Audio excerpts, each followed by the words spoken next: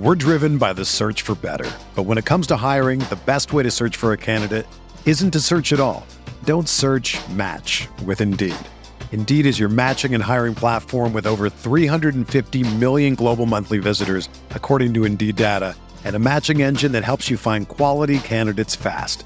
Ditch the busy work. Use Indeed for scheduling, screening, and messaging so you can connect with candidates faster. Leveraging over 140 million qualifications and preferences every day, Indeed's matching engine is constantly learning from your preferences, so the more you use Indeed, the better it gets. Join more than 3.5 million businesses worldwide that use Indeed to hire great talent fast. And listeners of this show will get a $75 sponsored job credit to get your jobs more visibility at Indeed.com/Blue Wire. Just go to Indeed.com/Blue Wire right now and support our show by saying that you heard about Indeed on this podcast. That's Indeed.com/Blue Wire. Terms and conditions apply. Need to hire? You need Indeed.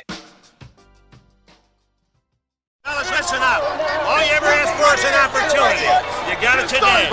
Where else would you rather be than right here, right now? The Rockpile Report with Buffalo Bills season ticket holder Drew Gear. Be aggressive. You have literally nothing to lose. You're a borderline football team. If I don't keep laughing about this stuff, my teeth are going to turn around and devour my brain. The Bills make me wanna.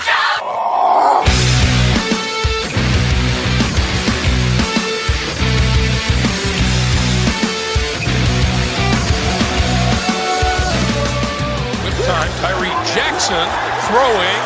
Boy, that ball exchanged hands a couple of times, and Ray McLeod finally came down with it. Barkley lofting one, far sideline, caught into the end zone for the touchdown is Duke Williams. Second and goal from the 6. Cutting back inside into the end zone for the touchdown is Isaiah McKenzie. Welcome everybody to another edition of the Rockpile Report podcast. I am your host, Bills season ticket holder Drew Gear. That's my producer, Chris Kruger, and that was Greg Gumbel of CBS Sports talking about 3 big plays by 3 guys fighting to make that final 53. It's going to be Duke Williams. We all know that. Who knows? I know. Woo! What a weekend, folks. What a week since we last recorded. Think about everything that's gone on. Chris, I think one of the most relevant things that I took away from this weekend in football is how much I just can't stand Indianapolis Colts fans. You might, I thought Patriots fans were bad. If you went to preseason games and that happened, you would be that guy booing. I have gone to preseason. Okay, folks. For those of you out there listening, I'm sure you all know because you even give football some cursory attention. As you know, Andrew Luck retired from football in shocking fashion to everyone who follows football, and especially to that fan base. He retired after the preseason game on Saturday night. I was at a bar, I look up, I see it come across the ticker. I was watching the Miami-Florida game, and I just started laughing. I was like, that's hysterical and shocking. And I'm sure it screwed over a ton of people in fantasy football, which is also funny to me. So, I get it. Then there's report. People are upset, but there's reports that they booed the man as he was walking off the field. He was booed by a large contingent of fans to the point that you could hear it on the TV broadcast. Chris, would you boo a guy for retiring from football? No, especially not with his, with his injury history that he's had. And I did see the Colts weren't going to go after his signing bonus, $28 million or whatever that they could. What they should do is go after money that should be owed to them from Ryan Grigson for putting together an offensive line that literally forced somebody into early retirement. But instead, Chris, their anger isn't with the GM that ran the team like ass, like just an enormous tire fire for the best part of Andrew Luck's career. If you have a brain, that's how he got injured. Of course, but instead, you're drunk at a preseason game. No. Their anger is with Andrew Luck and the franchise. And this is where you want to feel bad for these guys. You're like, oh, it's just a couple weeks before the season, and your starting quarterback announced that not only am I not coming back anytime soon, I'm not coming back at all. I'm done. But to call the franchise and inundate them with phone calls and demands that you want a refund on your season ticket money. That is a bridge too far for me. Chris, do you know how many seasons I've endured owning season tickets? Is this like by your count or the actual Buffalo Bills? By my count. Do you know how you've many... had seasons for like, what, 8-9 years? I'd have to go look at it now at this point. They all blend together because of the alcohol. But at this point, I remember I saw something on my Facebook feed pop up because they love to remind you of terrible shit that you put on Facebook back before you knew people would audit that. That's what I've been deleting lately. So I see this thing pop up, and it's talking about how Stephon Gilmore's injured. Stephon Gilmore, our Pro Bowl cornerback, or could be Pro Bowl cornerback, goes down with an injury. Kevin Cobb gets taken out by a friggin' mat. He's done. You have E.J. Manuel who's hurt going into week 1. And my response to it after outlining all of the things that were going to go wrong with that season, and inevitably did, was all right. I guess I need to batten down the hatches, get my liver ready for this because it's going to be another rough season of football. That's what a fan does. You support your team. And it's not bad enough that they're bailing, these guys are bailing on their season ticket commitment to their team. It's that it's coming from one of the most quarterback spoiled franchises in recent history. You had how many years, Chris? 98, they drafted Peyton Manning. 98, you drafted Peyton Manning. And then how many years is that until they drafted Andrew Luck? 2010 or 2011, they went 2-14. Yeah. Got the first over. Intentionally! Well, they didn't have Manning. Manning was injured. I will say this. I will never forget. I could never root for the Andrew Luck Patriots because I knew that they bottomed out intentionally. They started Curtis Painter at quarterback. I forgot that guy They refused to spend free agent money that year intentionally to get Andrew Luck. They got him. You can't root for that team. And I refused to. And now that the Luck era is over, I'm sorry, you guys were still a pretty damn good football team. Even though he didn't win you a Super Bowl. So with that said, Chris, to turn around now and demand money back like the team owes you something, I don't even know what to call that. Cowardly, gutless. There's a lot of things that come to mind. Just how spoiled as a fan base and as a franchise did you have to be? Ugh. Boy, to put a Bills spin on this, the Indianapolis Colts are one injury away from Chad Kelly. Ultimately, guys, it was that way. This is the, I guess for the entire preseason, this is the best I've felt coming into a podcast.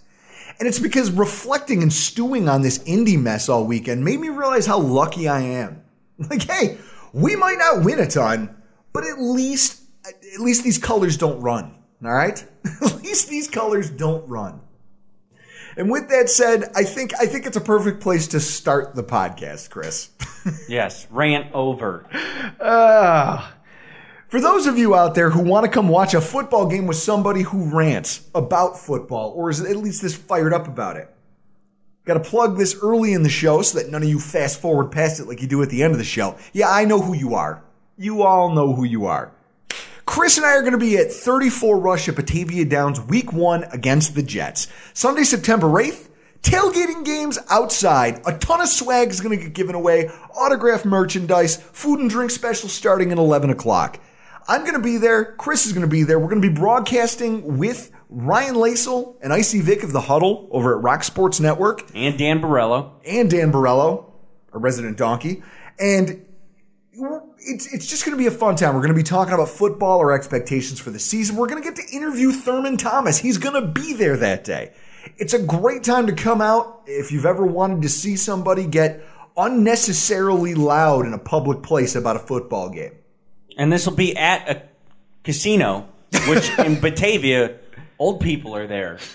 You might cause some people to have heart attacks. I don't know, but it's going to be a lot of fun. You guys should all join us there and come check it out. And if you can't, go stream it live as we interview Thurman Thomas over at Rock Sports Network on Facebook. We'll post a link in the show's description. Oh, man, I'm excited, but we've got some business to take care of before we can talk about 2019. Because the Bills just played what is normally the preseason dress rehearsal, Chris. You know what I mean? This is usually when you try to get all your ducks in a row before you go into the regular season. And with that, we need to recap what happened in week 3. The Bills won 24-20. Here's my stats of the game. Josh Allen, 3 of 6, 49 yards. The Buffalo Bills running backs, 25 rushes, 103 yards, 4.12 yards per attempt, 2 rushes of over 20 yards. The Bills' starting defense against the Lions' starting offense, 137 passing yards allowed, 40 rushing yards allowed, 10 points, no sacks. And then penalties. The Bills, 12 for 106 yards. Both teams combined 21 penalties for 187 yards. I thought Ed Hockley retired. Oh, no, Chris. No, you can't. Wait, his son was doing the game, right? His son was the ref? I don't think so. God, what? Nope. Folks, can we please stop playing the Detroit Lions in the preseason? I told you this was going to be crap. I don't care what the scoreboard says. This was one of those games that people who don't give a shit about football will point to when they ask the question, how do people watch this game? Chris, this game was on CBS. This was the nationally televised game. Yeah, and let's state in the preseason, the network looks at all the matchups for week 3, and they pick that game. We're going to do Buffalo-Detroit nationally. America needs to see these two teams play in their dress rehearsal. Can you imagine if, like those suckers up in Winnipeg, you got conned into paying $100 to watch that game? I'd fight everybody. On an 80-yard field. This is all lunacy. And I mean, this game had more ugly than you can shake a stick at. First of all, you a fan of the guys dropping the ball on special teams? Oh, you got it. Victor Bolden. Bye. They gave him a shot, and he drops the football. Beasley has a fumble. When does Cole Beasley fumble the football? Chris, I don't even blame the players for this. I blame the fact that it's the Bills playing the Lions. It's like the Bills and Browns. This game is a shit magnet. You know all of the bad things that are floating around in the ether that could happen to a professional football team are magnetically attracted to those matchups. Yeah, we should not have to play them in the preseason. Just keep it every 4 years in the regular season. Here's the crazy thing. Beasley drops the ball in traffic as he's trying to bring it in for a catch. Victor Bolden catches a punt, or was it a kick return, and immediately fumbles it as soon as he gets hit. And yet somehow LaShawn McCoy runs around out here holding the ball like a loaf of bread with one hand and never drops it. Can he just once a week put on a clinic? They should make it part of like their what do you want to call it? Their practice schedule. 1 hour grip training with LaShawn McCoy. I don't understand it. What about penalties? Oh, boys and girls, do you like flags? For maybe the first time ever, I saw a defensive lineman get called for holding on a running play. Think about that. A man trying to get to the ball carrier and tackle him was somehow called for holding. I don't even know what that means. Chris, I don't know. How is that possible? I watched the play 12 times and I can't tell you what happened. I don't know what went wrong that drew a flag. And when you look at the reaction of the player and the people on the sideline, nobody knew either. 5 holding calls on the offense, 11 total holding calls between all 3 phases of the Bills game, a total of 59 yards in just penalties, one way or the other. It's just on holding calls, Chris. I mean, think about this from this perspective for our listeners. The clock stopped an extra 21 times between both teams.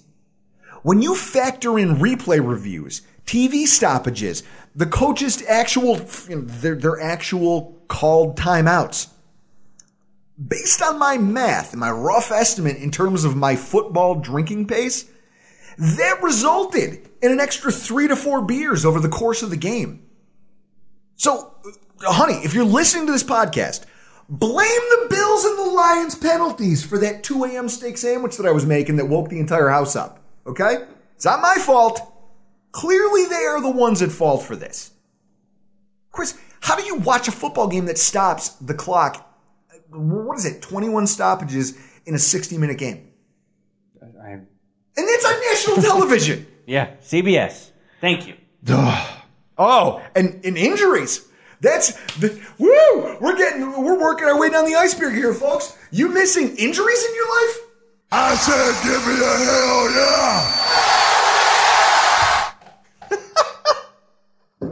After going for weeks without so much as an injury scare, I got to watch Frank Gore, Quentin Spain, and Trey White all rolling around, clutching their extremities. And then you look at the opposite sideline for the Lions. Offensive lineman Frank Ragnow and middle linebacker Dra Davis. Dra Davis ends up leaving on a cart. Frank Ragnow can't put any weight on his leg as he's carried off the field. Chris, you know who I blame for this? Matt Patricia. Myself. I blame myself for this because in the previous week's podcast, I called something not playing your starters. I called something like that common sense and pointed out the fact that the rest of the NFL is avoiding doing this specifically for that reason, unnecessary injury risk. So obviously the Bills and Lions would do the opposite. Clearly that's what they did. I feel like I willed it into existence. I should have known better, and I apologize to everyone. This is my fault, clearly. I mean, luckily, it sounds, Chris, like everyone's going to be okay. I mean, if you're following Kyle Trimble over at Banged Up Bills, I know he's working for Buffalo Rumblings right now, too, putting out injury updates. It sounds like everybody's going to be okay. That's the only reason I'm not apoplectic about this right now. Well, you have, not injured in the game, but you do have Robert Foster, who you have the Seagram's bet on, who apparently has got turf toe. So this is just keeps getting better over here, folks. Just keeps getting better for all Drew Gear this offseason. So, as I reviewed this game, it was tough. I had to watch the condensed version of it on Game Pass. I couldn't watch the whole thing, the TV broadcast. Even the condensed version, Chris, took almost 50 minutes, which is excessive. Oh, my God. Which is excessive for the condensed version of a game. You're supposed to be able to watch it in 30 minutes. But I went back because, as think about how hard that is, Chris. I'm up at 10 o'clock at night trying to watch my way through this sober because I have to work in the morning. Nobody should be allowed to watch preseason football sober. You legally should be drunk to watch preseason football. Some of my takeaways. First of all, I wanted to see the front seven against Matt Stafford. I mean, when you take a look at the benching trend that we talked about last week, one of the side effects has been the fact the Bills have played their first two games against a pair of backup quarterbacks to start the preseason. So while our front seven looked really good over the first few weeks, I was wondering what they would look like against an offense with a starting caliber quarterback. You know what I mean? You want that. You want to see what it looks like when you go up against somebody who's actually thrown for 3,000 yards. I was encouraged by what I saw out of the starting defense in terms of run defense. And they finished with 3 tackles for a loss, just in terms of the starters versus the Lions starters when Matt Stafford was under center. 3 tackles for a loss and only 1 gain of more than 5 yards on more than 10 rushing attempts. That's pretty solid, even if you are talking about vanilla preseason offense and defense.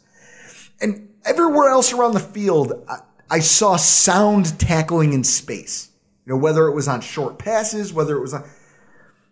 I didn't see any instances of running backs or wide receivers in the open field generating yards after contact or significant yards after catch. I mean, think about what tanked our defense last season, Chris. That inability to execute, which you could partially blame on just the youth of our linebacking core. I've noticed that this team seems not only really aggressive against the run, they penetrate very well, and they tackle soundly in the open field. I think that bodes really well for the team going forward.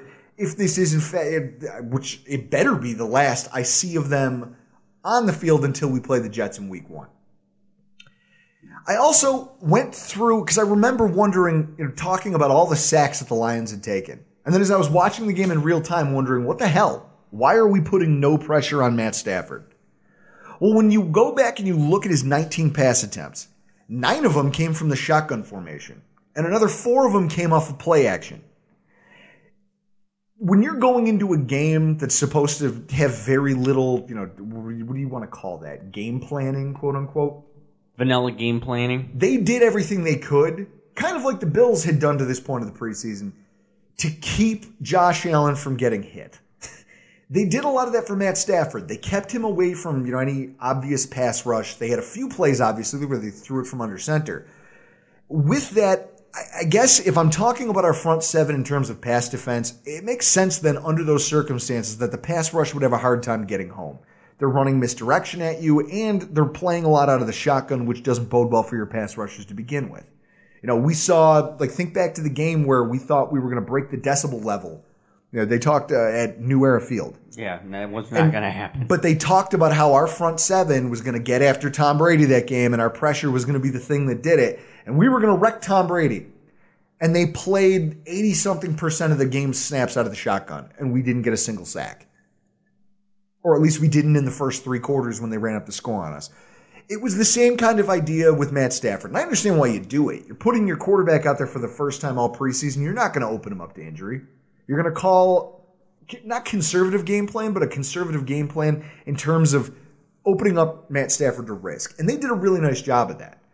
Chris, I don't know if you noticed, but there was also a lot of T.J. Hawkinson flashing throughout the course of the game. Oh, yeah, your boy.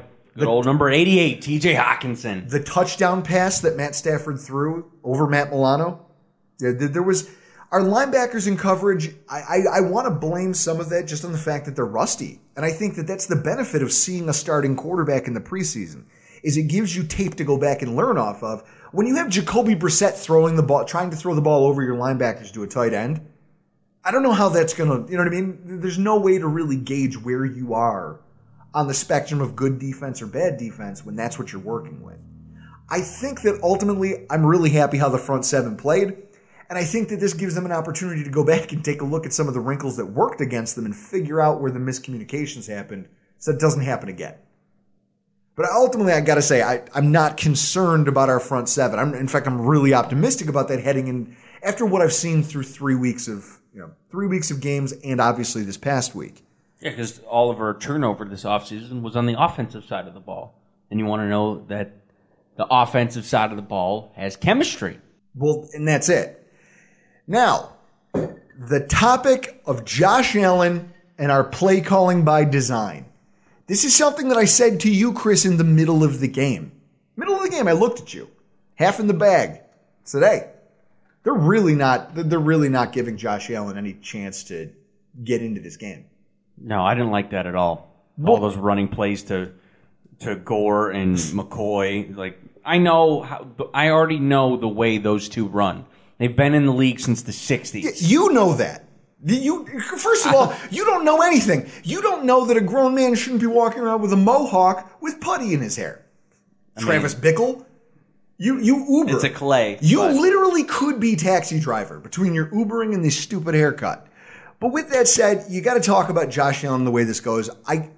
After looking at it, I like what they did, and it was interesting to pick through. Josh Allen's night obviously far from stellar. His 3 incompletions were terrible balls. He throws the one behind Beasley on an out route that's literally in his mid-calf area, just way behind him. The one to Zay Jones that was just a rocket when I think a quarterback should realize when his wide receiver's not looking at him.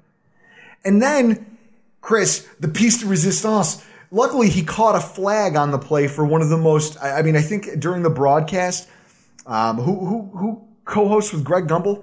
I think it's Trent Green. Okay, so Trent Green, former quarterback, announced during the game that he'd seen more contact during the game of canasta than he saw on the play where Josh Allen got the flag for roughing the passer. He threw the same ball that he threw against Green Bay last season that resulted in, I think, one of the ugliest interceptions I've seen a Bills quarterback throw in a long time. He did it again, okay? But it's not like the team gave him many opportunities to really get into a rhythm. And he talked about that a little bit in his post-game press conference. we went out today and we tried to set our mind to establishing the run first. And a couple plays, got ahead of ourselves there and put ourselves in some bad situations, but we stuck with it. Popped off some really good runs with Frank and LaShawn, and the last 2-minute run with Motor was really good too. Obviously, I wish I was a little smarter with the football tonight. There's one play in particular we got bailed out there, but something that I can't do, and I know I can't do that, but I'm glad it happened in the preseason. Just a little reminder of, what I can and can't do. I understood that we wanted to run the ball, and I wanted to take a shot, and I can't go with that mindset, so I got to be smarter with the football there. Josh Allen, post-game press conference over on BuffaloBills.com. Chris, the team was never going to give him a solid chance to do much with his arm, and it changed their play calling, and you watched the shift in play calling when they put Barkley in. Mostly because I suspect that they wanted to see, they wanted to give those backup wide receivers more reps. Something we've talked about as being one of the biggest position battles going on right now. So I guess there's a part of me that wonders if his knowledge that he wasn't going to be a big part of the game plan didn't leave him trying too hard to make a lot of plays happen when they just weren't there.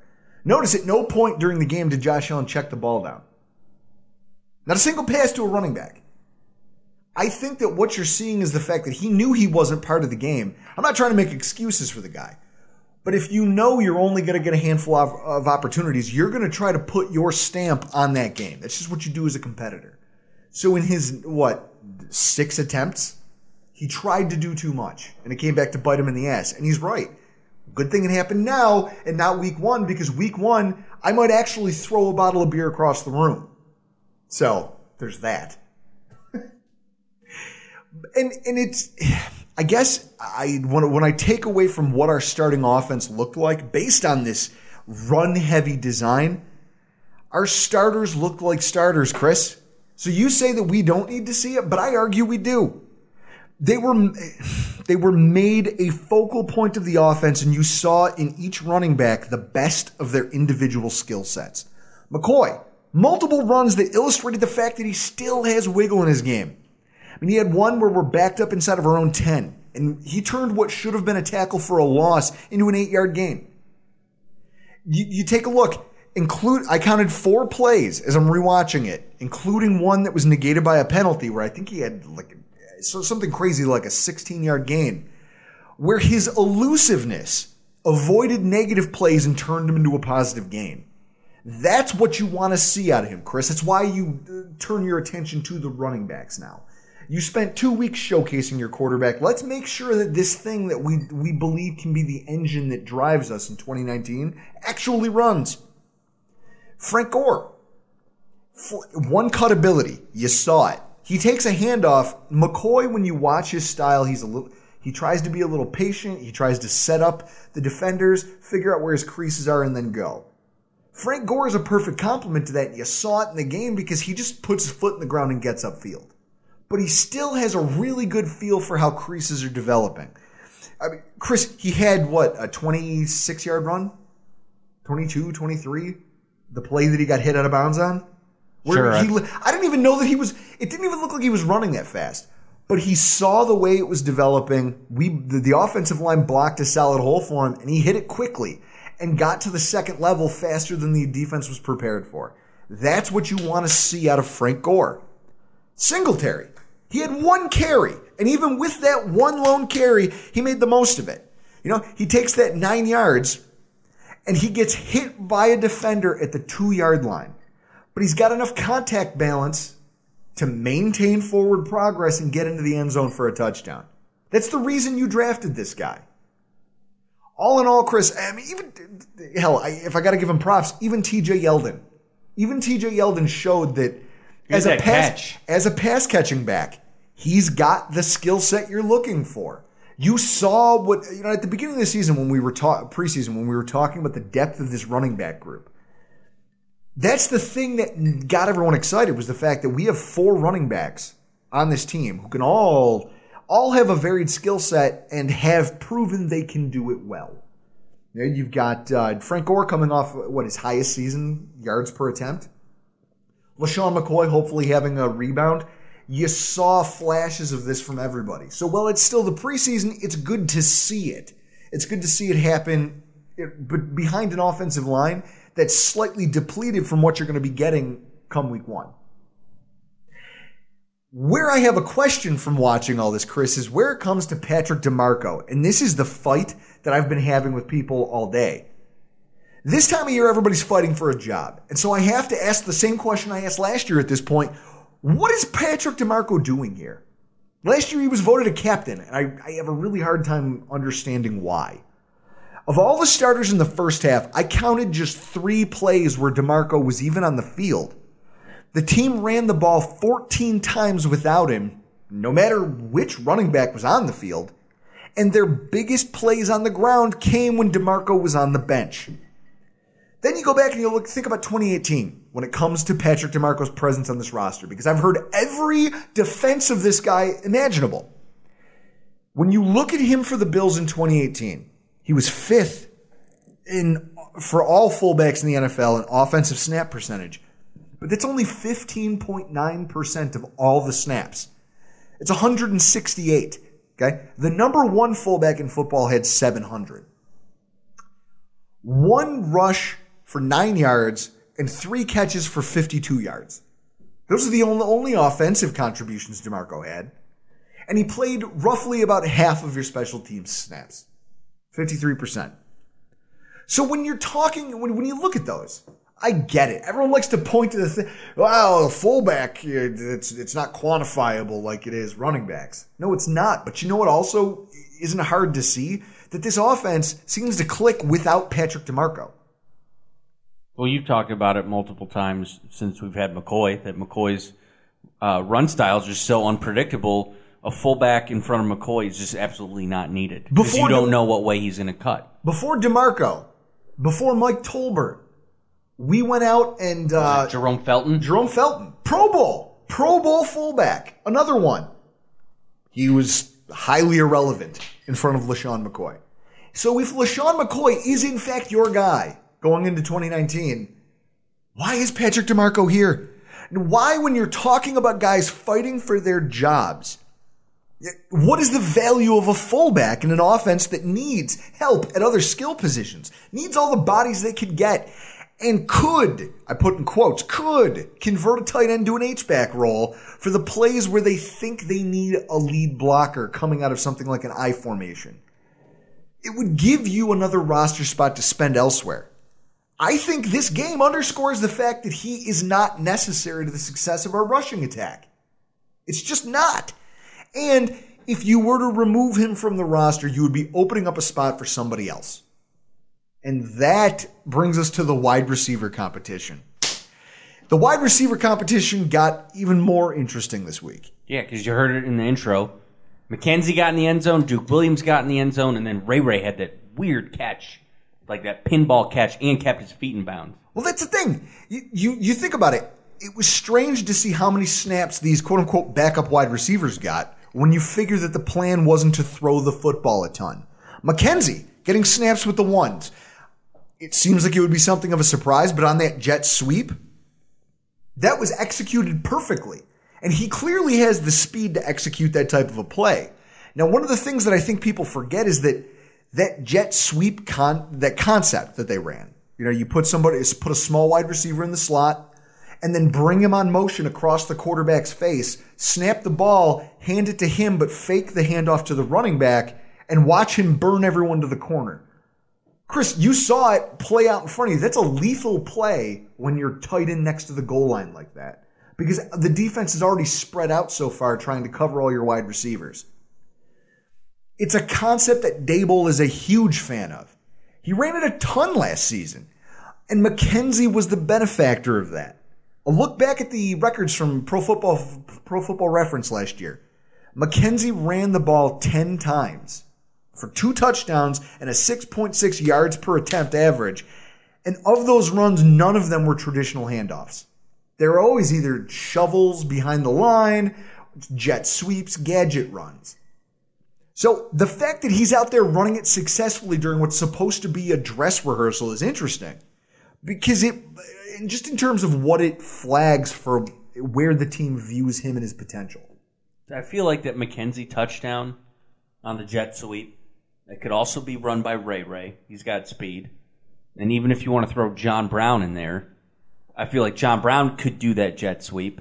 But Duke Williams, his touchdown catch embodied everything that's not in our wide receiver room. Well, that's that touchdown. He's still the thing you took away from Duke Williams' performance is just the fact that he's standing out because he's the biggest wide receiver we have on the roster. And I guess the thing that I've grown accustomed to watching the fact that Andre Holmes was on this roster the last 2 years.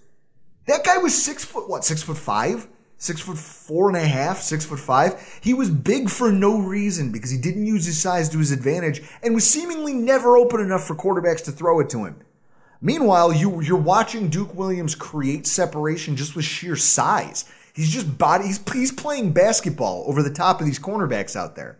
It's incredible. And that touchdown pass, Chris, to have the body control, to go up in the air, catch this, realize you're not going to get tackled, and somehow have the balance to still walk to the end zone like that.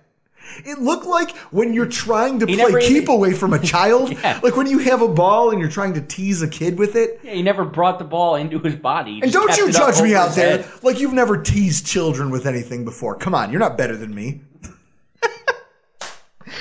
Oh, I mean, I don't know. Besides Zay Jones, he's the only other wide receiver on the roster over 6'1". And the fact that he's using that size over and over and over again to make plays, you have to give some credence to his presence on the roster. And then Zay Jones. Now, speaking of Zay Jones, the second half of preseason games is typically reserved for your backups and for players who are fighting for a spot on the team. So it was weird seeing Zay Jones out there way into the fourth quarter. And I think that when you look at his numbers, they were what you'd expect to see from a quote-unquote starting wide receiver going up against backups. 4 targets, 3 catches, 46 yards with a long catch at 29 yards. I mean, that was a nice play, Chris. You can't deny that. But it makes you ask the question, why the hell was he still on the field? Now, at first I was mad about it. I was just like, this is just another example of McDermott not knowing when to take. He's having an Adam Gase moment where he's leaving one of his starters out there on the field for way too long for seemingly no reason. Then, over the weekend, as I thought about it more and I rewatched the game, it brought me back to 2016, thinking about a player named Manny Lawson. When the Buffalo Bills drafted Shaq Lawson and found out that he needed shoulder surgery, Rex Ryan couldn't say enough about Manny Lawson. He called him his quote-unquote super sub, compared him to having a great sixth man in basketball. I've got a quote from him. When talking to the media about Lawson and the fact that, because everyone wanted to know about Shaq Lawson's injury and how they were going to respond, his quote on Lawson was as follows. Well, he can back up all 4 linebacker spots, right? Outside, left outside, inside backers. You can put him anywhere. And that is really the way he can work because he is such a smart player. Fast forward a month into the preseason, week 4 rolls around. And he's out there taking snaps against the Detroit Lions in a preseason football game, week 4. A game usually not played by anybody who's part of your long-term plan. He played 39% of the defensive snaps and 28% of the special team snaps in that game and was gone from the roster within 3 days. The explanation, Chris, that Rex Ryan gave to the media? Well, first off, I think Lorenzo Alexander is the guy. We brought him in, number 1, to be a special teams player for us and thought he might have a role on defense. At no point did I think his role would be a starter for us, but he's earned that right. Now, I understand that this is a different regime. I mean, they actually made the playoffs instead of just bullshitting about it. Just standing behind a microphone pontificating. And they operate wildly differently than the Rex Ryan era. And this may very well end differently for Jones. Because I've been straightforward all offseason that I believe he is a lock for this roster. But we heard last week in some of the audio clip we played from Brian Daboll some of the same things and some of the same buzzwords that you heard from Rex Ryan before they got rid of Manny Lawson. They gave him all the pats on the back you can imagine. It's a recent reminder that even I myself forget until I actually look at it that until the final roster comes out, this whole situation is fluid no matter how much praise a staff might heap on a kid at one point or another. I mean, what's your take on that, Chris? I mean, I would personally, I was a little irritated that you're playing Zay Jones in the fourth quarter.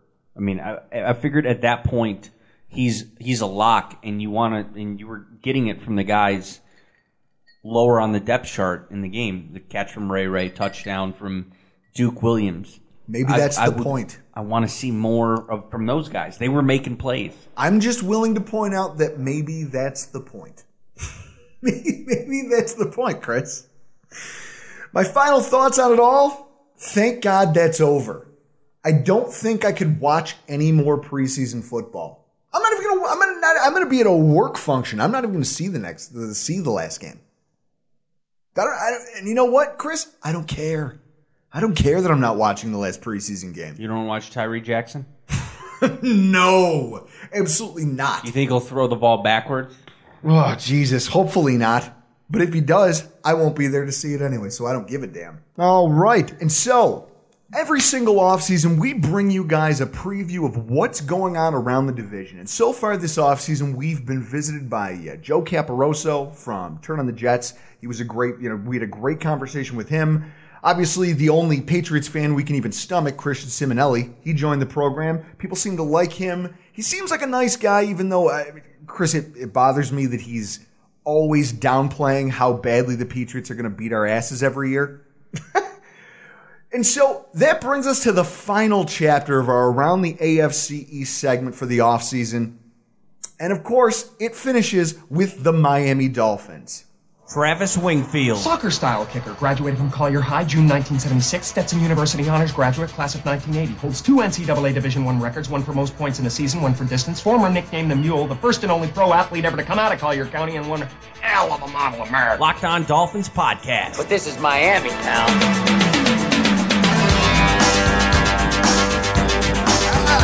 Mr. Wingfield, how are you doing this evening? Hey, first thing off the top, I have a grievance to file with you, Drew. Oh, boy. So, today on Twitter, you dragged me into a conversation with, I assume, a Bills fan. And you got me into a conversation that took about 25,000 brain cells out of my head. So, don't do that. Hey, listen. If anybody any of our listeners know from the intro to last week's podcast, there are people out there that will do that to you. That's part of that. Apparently, that's become part of being a Bills fan now. Is just assuming that we're going to trade Laramie Tunsil, Kenyon Drake, and a first-round pick for Jadeveon Clowney. Oh my God! Well, up until today, you guys did have Jordan Mills, so there's your replacement. Before this whole thing comes off the rails, for our new listeners, new to the show, this is Travis Wingfield, host of the Locked On Dolphins podcast. He does some fantastic work over there, and he's actually one of our show's oldest guests. It feels like forever since we've been able to have him on the show to chat. I'm pumped that you found the time to join us, man. You sound like you're keeping busy. It's crazy right now, man. Between going back to school and the podcast kind of taking off the way it has, as well as the website. And, I go all summer trying to scrounge for content, like talking about best games from the 2002 Miami Dolphins season, and now it's like I'm writing stuff out of the show because there's just so much going on right now. So I can't complain because it's more fun, but my goodness, it's a lot of work. A lot of work, but it seems like it's paying off. According to Apple Podcasts, your show was outranking Tony Kornheiser's podcast. Outranking Tony Kornheiser. And it's a Dolphins podcast. I didn't even know. When you look around the Dolphins stadium on game day, I wouldn't even assume that they had that many fans. And yet here your podcast is trumping someone who's... Host of PTI, many ESPN shows, the sports reporters back in the day. We share the ESPN, we're both frequently on ESPN, so we do share that, Kornheiser and I. Well, that's one thing I want to talk to you about. So, folks, I'm joking, by the way. For those of you who may have seen the picture that we tweeted out about his appearance in the first place, it was a screenshot from ESPN's broadcast from Dolphins training camp. At approximately 2 inches behind Josh Rosen's dumb face, there's our boy, Travis Wingfield, standing behind him with his shades on. Almost looked like you were part of his entourage. It was actually kind of funny. So you had credentials for the first time in your life to Dolphins training camp. What was that like? Oh, it was an unreal experience, man. Like, I think a lot of fans get a little bit star-crossed when it comes to seeing players up close, and I understand that the first couple of times, but after a few times, you become desensitized to it, and the biggest part to me was just broing out with all the beat writers. Like, all these Dolphins beat writers, and I think this might be the case for most teams' beat writers, is like you get this idea of how they are in their Twitter persona or their column, but they're all just guys doing a job, man. They were so much fun to hang out with, and they were very welcoming to me and didn't treat me like less than or a newbie. We went out, you saw the picture with Omar Kelly, went out in downtown Miami on the last night there. So just hanging out with those guys all day and being part of like the media crew was so much fun, and also the player access can't hurt either. So I got tons of good sound clips, and then the podcast and the journals those days after practice was just so awesome because that's like football in its purest form, those practices, and to have that up close look and to be able to break stuff down the way that I do on a snap by snap just over and over and over again. There's nothing I'd rather be doing than watching football practice like that. So it was great. I got to tell you, man, there's something to think. I'm over here almost getting misty-eyed just thinking, Travis Wingfield, there's our buddy. When we first met him, we couldn't keep track of all the different freelance gigs you were taking and what newspaper you were working for on any given week. And now look at you. You're spreading the wings and flying, baby. I love it. Cheers to Wingfield. To Wingfield. I got an energy drink out here. I'll cheers to you guys as well. And so with that, I want to start this conversation about the Dolphins off where I have with every other team. You'd like to take a look at what the big offseason storylines are. Every team has one or two. And there's, as seems to be the case with every team outside of New England, once every 3 or 4 years here, there's been turnover in your front office. And I think one of the bigger things that people have taken away from that is trying to get an idea of what is happening. To tank or not to tank? That is the question for the 2019 Miami Dolphins. I mean, you're talking about at the end of another season where you guys floundered down the stretch. You take a brutal L to Buffalo week 17. You fire head coach Adam Gase. I mean, you assumed at that point anyway that he was going on to the scrap heap. Who knew that the Jets would be dumb enough to hire that crazy-eyed lunatic? So then they follow that up. They exile Ryan Tannehill to back up Marcus Mariota in Tennessee. But given the track record there, I'm sure he'll be starting by week 10. And then they go and they pick a disciple off the Bill Belichick coaching tree. And, I mean, I don't question the hire or what it means for the organization. I just want to know, what is the state of the 2019 Dolphins going forward? Are you guys quitting on this season or what? I think if you go back to my timeline from today, Tuesday, when we recorded this podcast, like, you can tell that I'm as confused as anybody as far as like the move by move process of all this, because, you go back to the offseason and I said, adamantly, this is not a tank job. They're not going to go out there and purposely try to lose games. All they're doing is erasing you talked about Adam Gase and the crazy guy in the Jets. Well, he's kind of our gift to the Jets for giving us Mike freaking Tannenbaum. And They had to clear all the decks from what he did and just horrible roster mismanagement. You had guys like Kiko Alonso and Andre Branch and TJ McDonald who got cut today or yesterday. These guys were getting over their market value as far as contracts go, and that's just like the worst disaster recipe possible. And they had to take a step back and eat a bunch of that dead money in order to put themselves in a position to kind of rebuild into the future. So the idea has always been for 2020, and that's why their free agent class was pretty much not. I mean, Eric Rowe was pretty much the only guy we got from free agency. Well, Christian Wilkins was the one draft pick that looks like a surefire hit right now. And so they haven't really added talent to the roster, but they put all their resources with money and draft picks into next year. And then they come back. And, I questioned the McDonald, retaining him and retaining Akeem Spence this offseason. And those guys just got cut this week after I was convinced, okay, they're going to keep them around and have them play, 60, 70% of the snaps, whatever it is. And then they lop them off for a bunch of AAF castoffs or undrafted free agents. So I don't think that winning is a priority at all this year. I think it's going to be a fucking brutal year for the Dolphins, probably 3 or 4, 5 wins at best. But I'm excited for the first time about an offseason really since like 2013 when Jeff Ireland had a similar haul and just wiped his ass with the entire thing with Mike Wallace and Donnell Ellerbe and Philip Wheeler and Deion Jordan. So but see, now here's one of the that's where we're things going, and we'll see if they can execute it. What stuck out to me, what really jumped out to me, wasn't even so much the player decisions that were made in the offseason. I mean, everybody saw what you guys are doing, and the Bills just went through this. We had our quote-unquote rebuild season where we ate a ton of dead money. Right now, you guys have a ton of it between Tannehill and Ndamukong Suh. But next season, you're looking at $100 million in cap space for 2020. But the thing that really underscored the fact that you guys might be calling it quits on 2019 happened before any of this stuff. And that was when you guys made, I'd say it's rather unprecedented. You gave your rookie head coach, never before ran an NFL football team, you signed him to a 5-year head coaching contract. That is somewhat unheard of. If you're new to the scene, usually you get a 3-year deal, 4 maybe if you negotiate it well. 5 years. To me, the only reason a coach gets a 5-year deal is as an insurance policy from the team saying, look, look at, Steve Wilkes in Arizona. He got fired after 1 season because he only had a 3-year deal, so they're only stuck paying him for 2 more years. A 5-year deal lets you know, hey, no matter how bad things go in year 1, we plan on keeping you around for a while. That right there made me think something fishy was going on.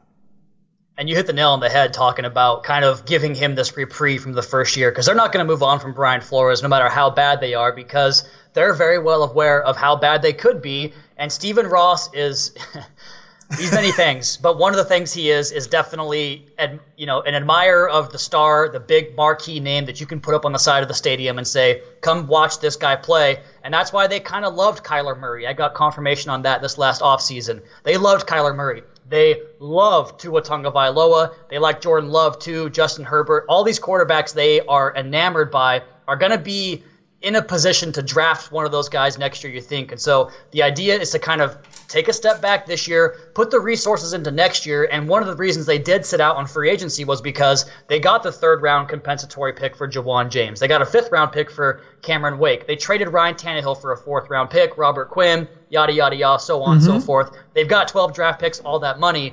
And you might say, well, they're not going to go out and spend that money because that's not the Patriot model. But when you have Josh Rosen, who's making $6 million for 3 years, and when you're going to draft a rookie quarterback next year who's going to be paid, $25 million over 4 years, you don't have money tied up in the most expensive position on the team, and so you can go out and give Xavier Howard the highest paid contract for a cornerback. You can extend Laramie Tunzel. You can make moves in free agency, and I assume they'll kind of stop the compensatory pick formula process next year because they just have so much money to spend, and they're going to have to fill out this roster by doing so. And then maybe they'll take another step back and kind of go back in towards, acquiring more draft capital and just keep on pushing things down the road to build a sustained winner, really for the first time since, the Dan Marino era. I was going to say they haven't been able to pull that off in decades.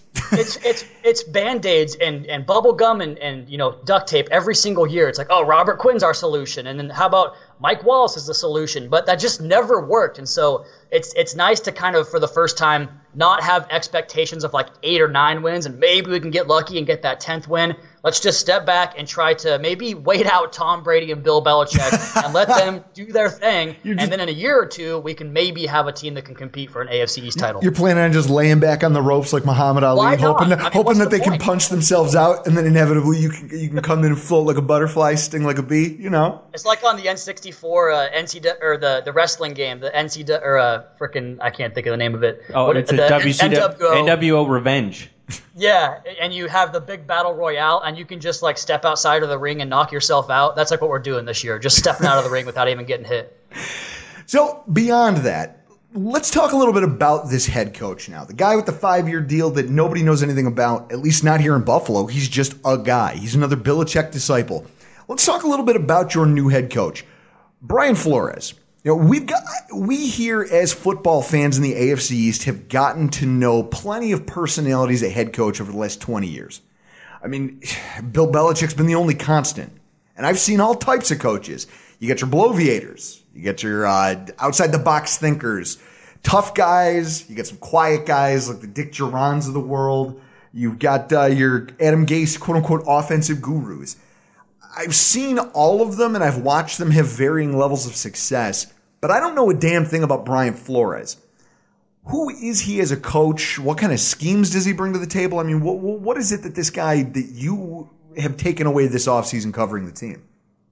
So the most important thing I think that he brings is the introduction of the 21st century defense the Dolphins didn't have for the past 3 years under Matt Burke and Vance Joseph. Because under Matt Burke, the Dolphins are running out Kiko Alonso on the slot against like a Julian Edelman. How does that matchup work for you? You're going to lose it every single time. And so now they have these multiple fronts, whether it's the 4-3 under, a 3-3-5 bear, a 3-3-5 diamond front. There's dime defense for the first time we've seen this year in the last 3 or 4 years. And so they're kind of bringing in this new, the non-antiquated defense that the Dolphins have had for so long. And we saw it last year in the Super Bowl with Brian Flores calling those plays. And again, that's probably Bill Belichick's defensive scheme for the most part. But he's been under Belichick's wing for 15 years, and he has experience on offense, on defense, and scouting personnel, as a defensive coordinator, a play caller. He's done everything you can do in a football operation. Well, and that wasn't even really – go ahead. Well, I was going to ask, because here's a question about this defense. Now,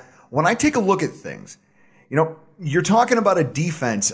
The Patriots are always unpredictable because of this hybrid defensive scheme. You never really know what you're going to get with them. And so that's a little concerning to me if he's bringing that kind of thing here. In 2019, it doesn't scare me so much because I don't know that you have the pieces to make something like that fit. There's no Kyle Van Noy, these underpaid but very valuable players, no Donta Hightowers, these guys who can play a lot of hybrid type roles. You guys played a 3-4 last season, and you were the second worst rushing defense in the NFL.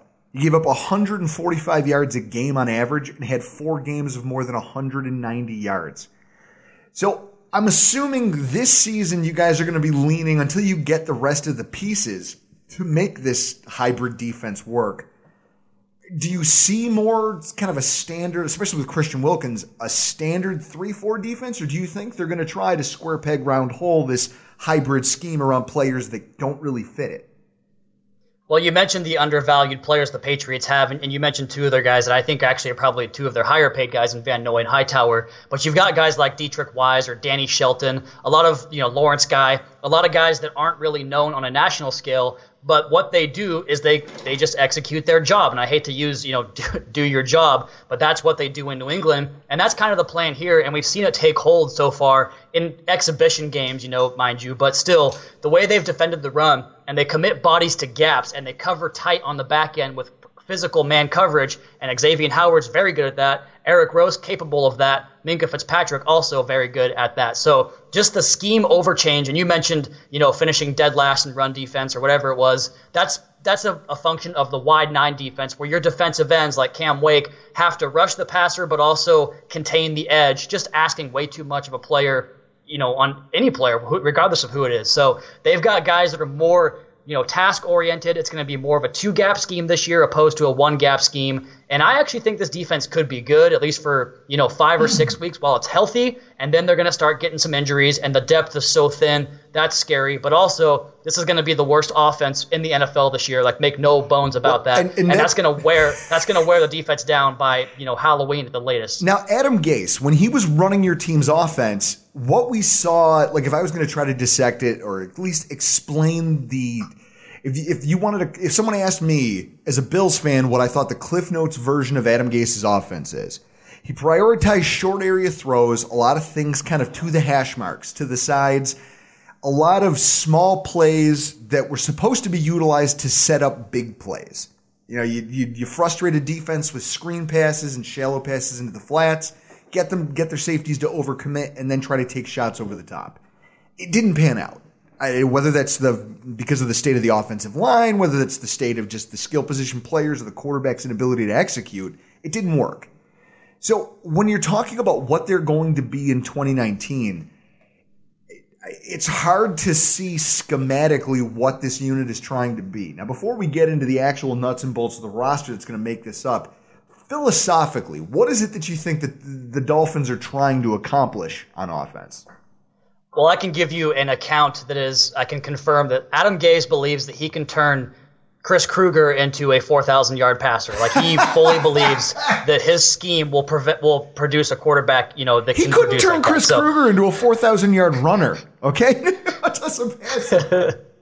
So that was always his thinking, and you put a lot on the quarterback in this offense, or at least in Adam Gaze's offense, and he just didn't ever fully trust Ryan Tannehill to take the reins off him, and that's why they ran the ball on 2nd down and 10 so long, which, if you're an analytics guy, is a death to an offense. But as far as what the new offense is going to be, and you mentioned the Patriots' defensive influence, well, they've got Chad O'Shea, who was a Patriots red zone coordinator for the last couple of years and wide receivers coach in Chad O'Shea. So he's going to call the offense. I even asked Josh Rosen about this when I was down there making my ESPN debut. What does kind of this offense give you the tools to do? And he mentioned it, and we've heard Tom Brady talk about this too in the same Patriots offense, is that this offense will empower the quarterback, and that will either, one, elevate him to make plays at a level that, produces Pro Bowl level results, or two, it'll overwhelm that quarterback and make him really expose his weaknesses. So for Josh Rosen and Ryan Fitzpatrick, whoever the hell it's going to be, I don't know who it's going to be. I kind of hope it's Rosen at this point. He earned it so far in the preseason.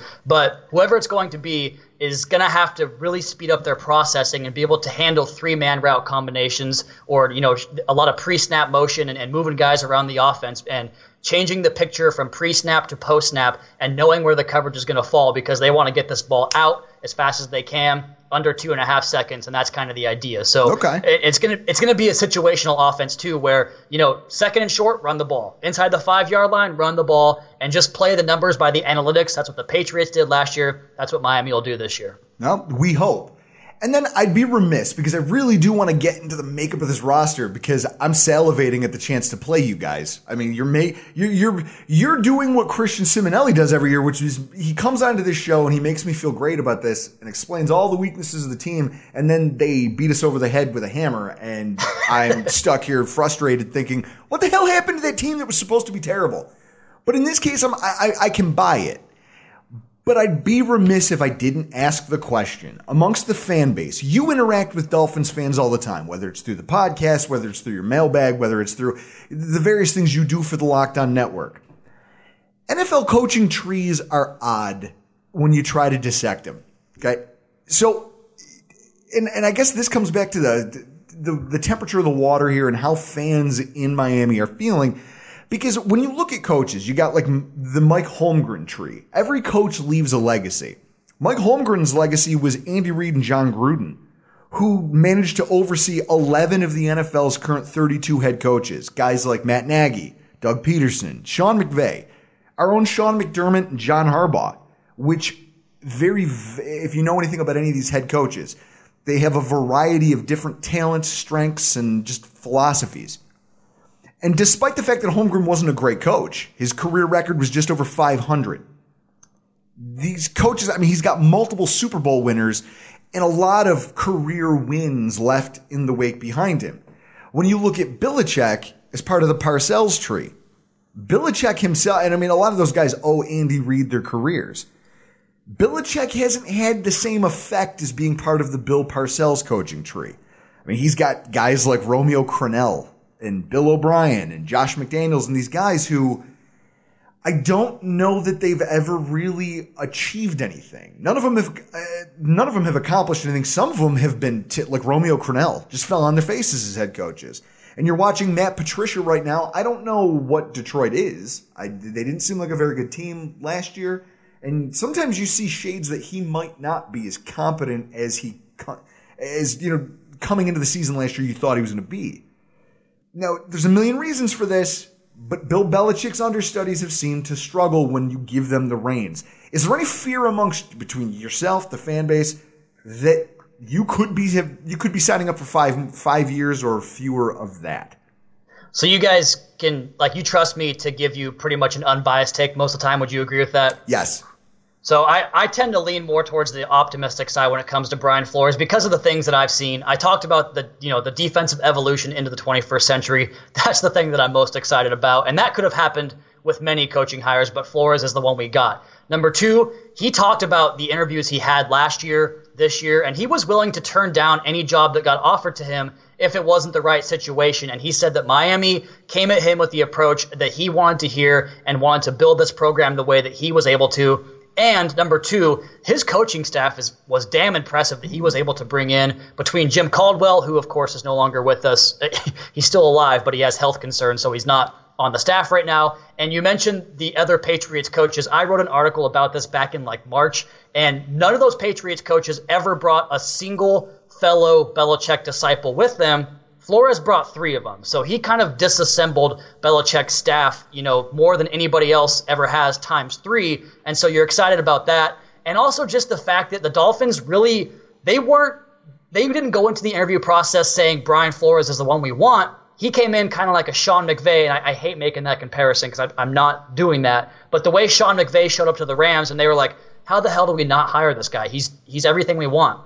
And that was kind of what happened with Flores when he came to the interview. Was he put together an impressive staff. He said, I can get this guy, and this guy. He had a real leadership and attention to, or the ability to command a room the way you want a leader to do. And that was kind of what Stephen Ross wanted, a guy that could not necessarily be the X's and O's on offense or defense, but a guy that can dictate leadership and kind of be the opposite of what Adam Gase was and hold accountability across the staff and just get guys to fall in line to do their job and be part of a collective. Now, will that work? I mean, who the fuck knows? Because you've got, and Omar Kelly told me this, when we were out at a club in Miami, you've got 53 individual franchises within every franchise. So good luck trying to get each one of those guys to buy into the team first, not me, because that's not what these guys want to do. They're concerned about their own well-being, and they should be. All the power to them. So Brian Flores has that challenge and that hurdle to get over to establish this program and this culture, but that's kind of the idea year one. Build this program, build this culture that you can just kind of turn guys in and out of the roster and overturn, the high price guys can walk as far as free agency goes, and then you can draft the replacement and just continue to stock that draft pipeline and continue to pump guys that fit your scheme and your system and just have that revolving door. So that's the thought, that's the vision. Will it work, man? I don't know. Like I'm so numb to expectations with this team after the last 20 years that I'm not going to put a stamp on it. But just being around Brian Flores and watching the way that he communicates with, one's personality is how they treat the small people. And Brian Flores was always on time to his pressers. He thanked us. He said, bless you to guys that would sneeze. He would talk to the PR people with respect. And you really like the guy, and he's a good human being. He's a good football coach, and all of his players respect the hell out of him. Now the sum of what you're saying here is probably ringing as pretty familiar to Bills fans, because we've watched a coach come into a building and have a similar effect. You talk about how hard it is to get 53 franchises on the same page. I feel like the Bills in Sean McDermott's first year did a great job of figuring out, what do we have to do? What do we have to do to take the bull by the horns here? Get the people on the same page who want to be on the same page, and make it known that if you're not, well, then it's not acceptable. And so you saw a transformation from when Sean McDermott got here. I mean, last season our roster was terrible. I mean, we had the second cheapest offensive line. I think our starters were making a combined $12 million. The dead money. We had $50 million in dead money. We lost our starting quarterback for a chunk of the middle of the season, and that team somehow went out there and won 6 games, and they were in a whole bunch more. That's what you get when you change culture. When you get real accountability and buy-in from people. So, and I think McDermott's a good example or a good comparison to Flores, because you guys went from, what do you say, a decent defense to now probably one of the top 5 defenses in the NFL. Mm-hmm. And that's kind of the vision they have here. Build that defense, and then we'll drop the quarterback in, whether it's Rosen, which I don't think it will be, or, next year's top 5 draft pick, our Josh Allen, so to speak. That's the vision they're looking at here, is kind of what the Bills did, really. So when we talk about the guys that he's going to be coaching up, these 53 individual franchises that are going to make, what roster cuts are going to be announced next week. So when you talk about the makeup of what the Fins roster is this year, I mean, obviously things come and go, and the fact that we're sitting here talking about a tanking season, it doesn't happen without mass exodus of talent or a lack thereof. Who do you think was the biggest loss for the Dolphins this offseason? I would say Jawan James, because they just didn't have a replacement in there for him. And you might say that, paying Jawan James top right tackle money is a little bit over market value. And it is. I mean, that's what that's what free agency is. You have to pay above what the player is worth, and that's why I like this idea of kind of ushering in, this new culture of keeping the draft pipeline stocked at all times. And so, but losing Juwan James, we played a game against the Jaguars last Thursday, and Josh Allen, their first-round pick, I don't think Jesse Davis won a rep against him. Like, it was every single play he got his ass whooped. So pretty much the entire offensive line besides Laramie Tunzel is garbage, and the right side, especially with Juwan James not being there, that was the biggest loss for me. I'm not going to lie. I'm a little surprised that you didn't say Jordan Mills. I mean, you he was the best player on your team every time we played Miami. Well, I still owe you guys a Seagram's bet for Jordan Mills now that I think about it. Yep. Oh, yeah, you do, and we'll get you son of a bitch. I'll do it eventually. So you're talking about Jesse Davis getting his ass handed to him.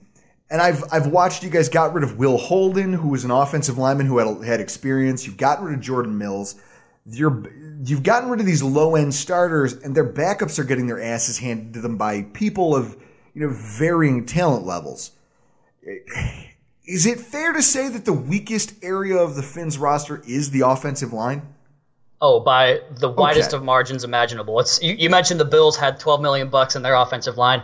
I don't think the Dolphins have that even right now. Like, they have the 32nd highest paid offensive line in the NFL, and I'd be surprised if it even breached $10 million. So they're working out two rookies right now at the guard positions, and it's been bad. Like, when they fired Pat Flaherty on the fourth day of training camp, they made a bunch of offensive line changes, and that included third-round rookie Michael Dieter and undrafted rookie Shaq Calhoun as the left and right guards respectively. And frankly, I didn't see either of those guys put together a full good day of practice. Neither of them has had a good preseason game. So they pretty much can't get push on the inside. They fail to communicate with stunts and twists and games from the defensive line and the pass rush.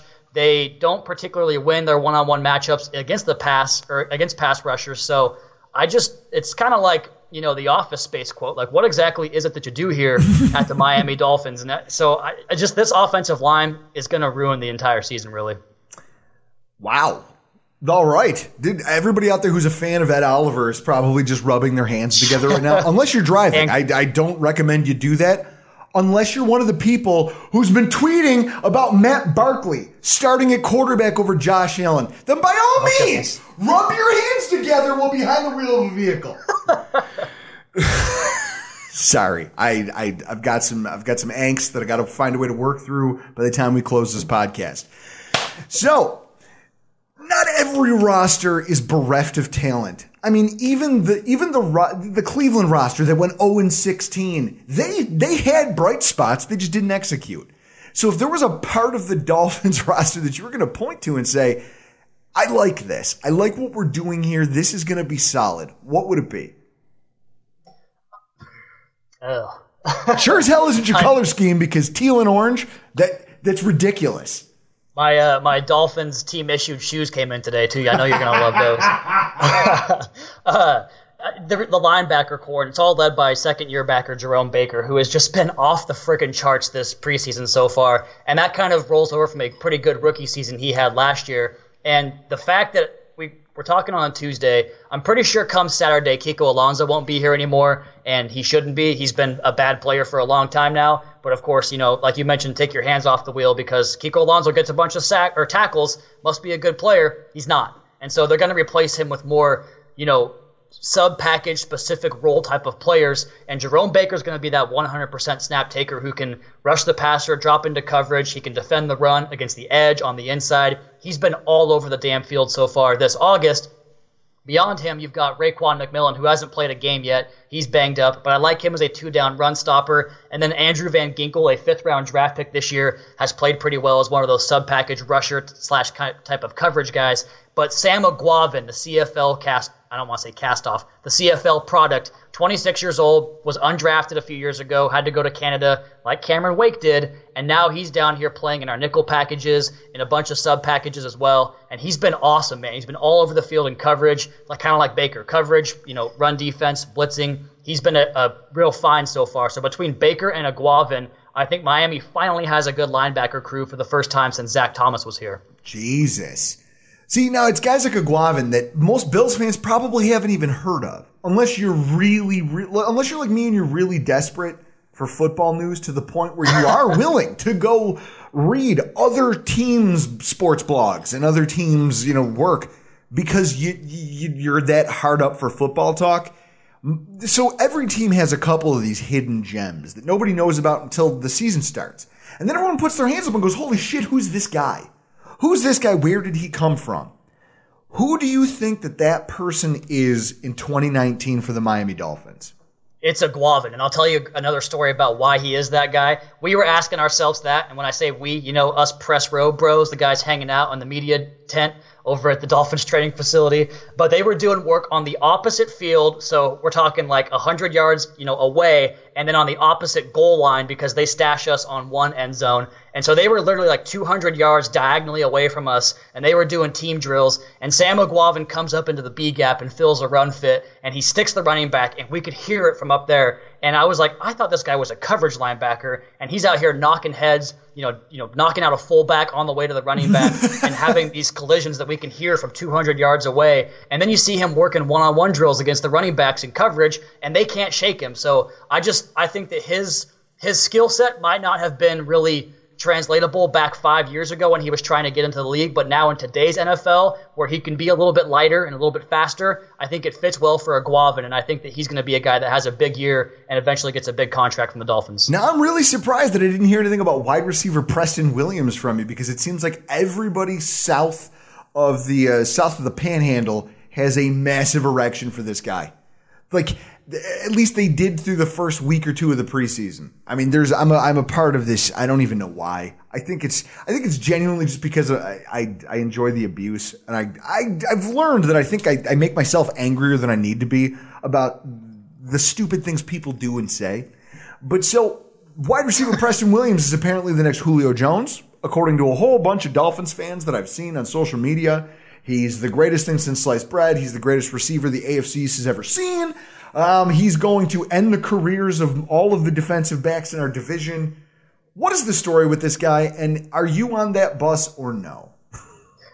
I'm like hanging off the trolley like on the Full House intro music when they have Bob Saget hanging outside the trolley. So like I'm like half on, half off because he did dominate in practice. Like he was always getting open, but also like they would throw him routes on the end line and he just would go up and pluck them. But then he also would get deep into, these go routes and takeoff routes. And the way he kind of stayed quiet through the route, he would stack defensive backs and then let the ball kind of come to him before he reached out to give the DB a tip to, make a play on the football. And those quiet hands resulted in a lot of big plays in practice. And we also saw him do that last week against the Jaguars in that game. He got on top of Jalen Ramsey, but Fitzpatrick missed him. So there's definitely a skill set and a talent there. I mean, he was a 5-star recruit coming out of high school, so he has that skill. And then, of course, he runs into the whole domestic abuse thing, which never a good thing, but that's what caused him to go undrafted. So that's why he was available for the Dolphins. But as far as like what his production could be, I think basically what he means is the end of Devontae Parker in Miami. Like maybe not this year, but down the road. So I guess that's a good thing.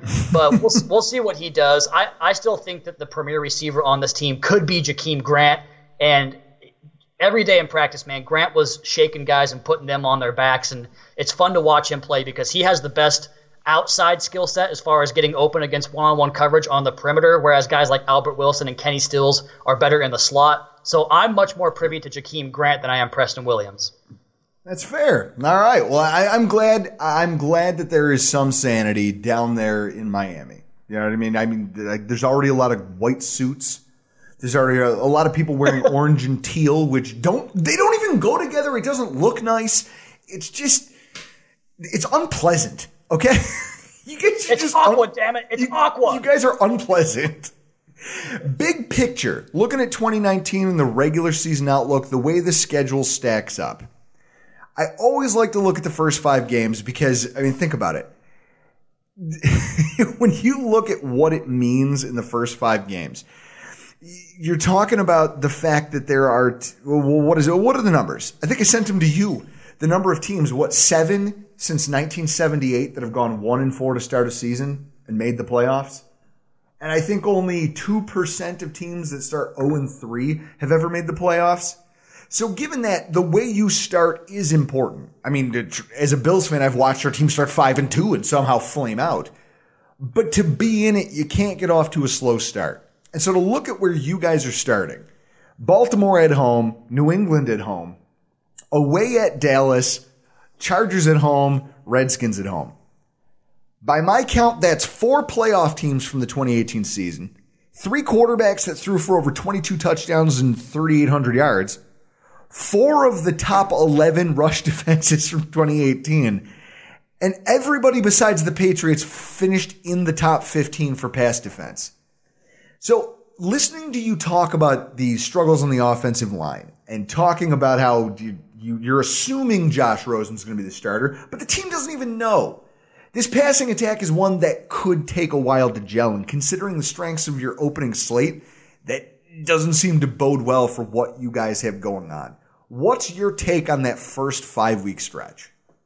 Those stats you mentioned are probably entirely influenced by the Dolphins the last 10 years because, and this is one of those things that my wife will say, how the hell do you know that? And it's just because I'm stupid obsessed with football. But the Dolphins' last 2 playoff appearances, 2008, they started 2-4. 2016, they started 1-4. So there's your freaking stat debunkers right there. But then also, we have 2 3-0 starts the last 6 years that didn't go to the playoffs. So it's like, how the Dolphins start means nothing, apparently. I remember last year, you guys were 3-0, and you would have thought, I mean, I saw talk about how this is it. This is the game. We're going to Foxborough, and we are going to stake our claim to the division.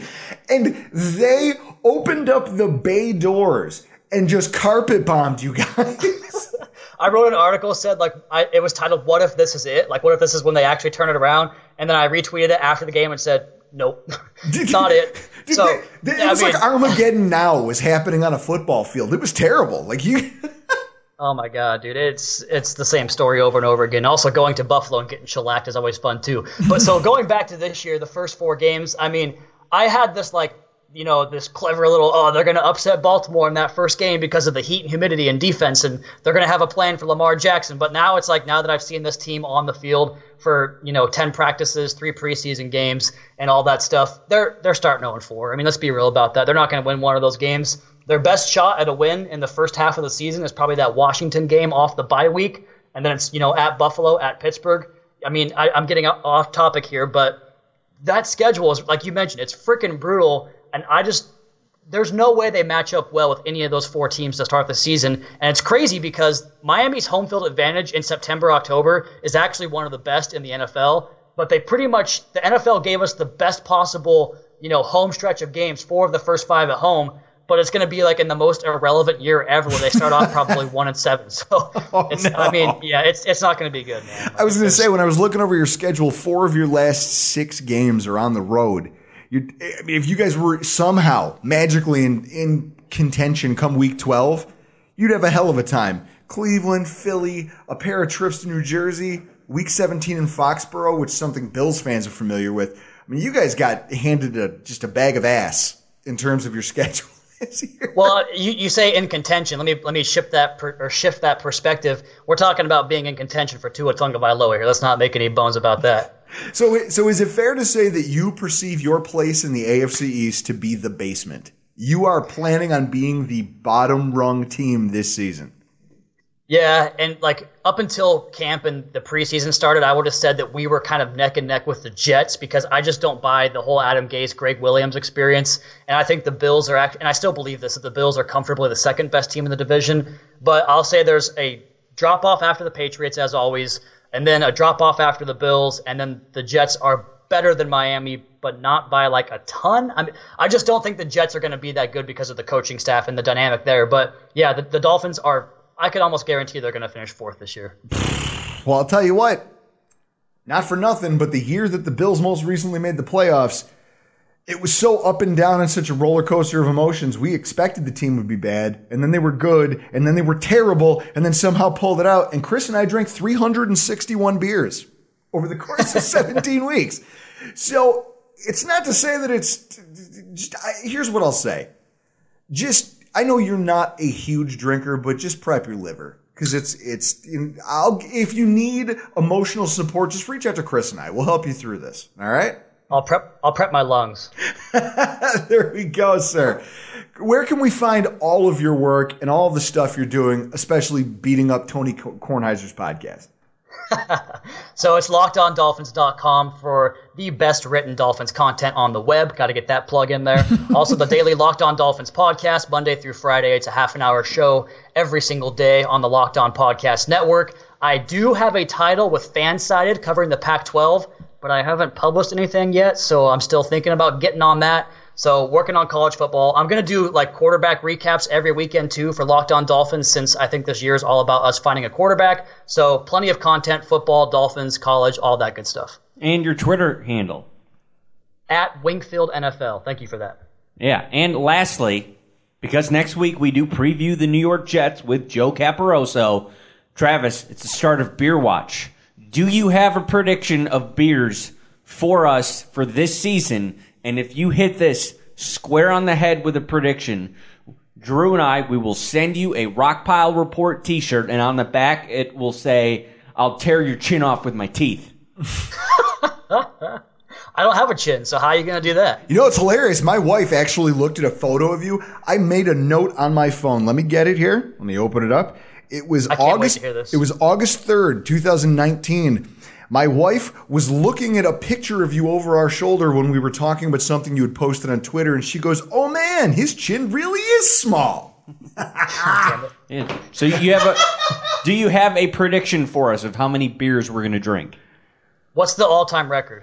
361, and that is with a... Oh, I would also suggest factor that in if you think we're going to get in the playoffs, because that actually adds a week. I'm going to say that you will break that record and hit 385 because the Bills will sneak into the playoffs, and when they win a decisive Week 17 game to put them in, you guys will put down like 100 that night alone. We're going to burn this place down. That's what's going to happen. So 385. Travis, always a good time. Thank you for joining us. Travis Wingfield, one of our favorite guests at Wingfield NFL again, and as you heard him there at the end, 385 beers. We've got a ton of new listeners over the course of the summer on our show, and you guys are probably wondering, 385? What are you talking about? Beer Watch starts next week. We will count all of the beers that we drink on a given podcast night throughout the football season. It starts next week as we preview the Jet game, and it'll go through the podcast after we're finished with our season, and we will take predictions from you people. For those of you out there questioning, why would anyone do this? Why would you chart the amount you drink? Because this is fun. Well, we need to. It all started because I started it to field questions from my then girlfriend, now wife. She's like, "How much did you drink during this thing?" So it became a question, and then we tried to quantify it, and the results were shocking, to be honest. And then, our first season we had 269, which you actually guessed that correctly on the nose. So then 2017 rolled around. We had just fired our coach. I'm apoplectic at points. The Saints game happened. I think I actually drank a 12-pack that night and had to take an Uber home. You generally drink over double digits while you're here. Depending on what's happening on the field. But 2017, we reached 361 for the entire 17-week season. 2018, it came back down to earth a little bit at 261, and I'm interested to see where we end up this year. Chris? Yeah, so if you can, send us an email, rockpilereport716@gmail.com, with your guess. It's not how many Drew drinks or how many I drink. It's a collective thing, even though you take most of the reign on this. Or tweet at us, at Rockpile. Give us your prediction, and if you are dead nuts on your prediction, we'll send you something with the Rockpile Report logo on it. You'll get some swag coming your way. I'm working on a beer right now as we speak. I just opened a fresh one, and I'm sitting here, and I'm just trying to contemplate, because this is the end of the preseason for me, Chris. This is it. Because I don't give a shit about week 4. I'm not watching it. I'm giving my tickets away. I want nothing to do with this game. I don't care. And by the time we record again, the Bills roster is going to have been pared down to the final 53. Okay? We're going to be going into this thinking about, hey, this is our team, and this is who we're going to be playing against next week. I cannot wait to get back to meaningful previews. But so given that, I wanted to take an opportunity to look back at what the 2019 preseason taught us, as well as just some of our final thoughts on what we learned over the last, what do you want to call it, 6 weeks since training camp? Yeah. My first one is that the depth of the Buffalo Bills is undeniable. In 2017, the Bills were a middling roster from top to bottom. And then they went into the season and shocked everybody by trading away what they thought, most people would have thought, conventional wisdom would tell you, were their best assets. In Marcel Darius, Sammy Watkins, they let Nickel Roby, they packaged him up in a trade. They got rid of Ron Darby, who was supposed to be one of our star outside cornerbacks. And then they shocked everybody by overachieving that lack of top shelf talent and making the playoffs. But after that, things got ugly, Chris. They traded away a starting left tackle in the pursuit of a franchise quarterback, and then unexpectedly lost an offensive center, an offensive guard, and instead of filling those holes, used all of that capital collected to land the quarterback that they hoped would be their guy for the future, rather than addressing the depth and overall health of the roster. So then in 2018, with a ton of dead money, the team just played it loose and fast at a lot of different positions. Not just offensive line, but at linebacker, running back, cornerback, wide receiver. Chris, there was a lot of positions. When you look back at it, you look at what that depth chart was, it's like you have that moment of clarity. We fielded a bad team and it yielded bad results. That shouldn't have shocked anybody. After watching this preseason play out, I've got to say that I firmly believe the overall depth on our roster is going to surprise a lot of people. When starters on the offensive line went down, Chris, or just weren't available, you got Mitch Morse with his concussion.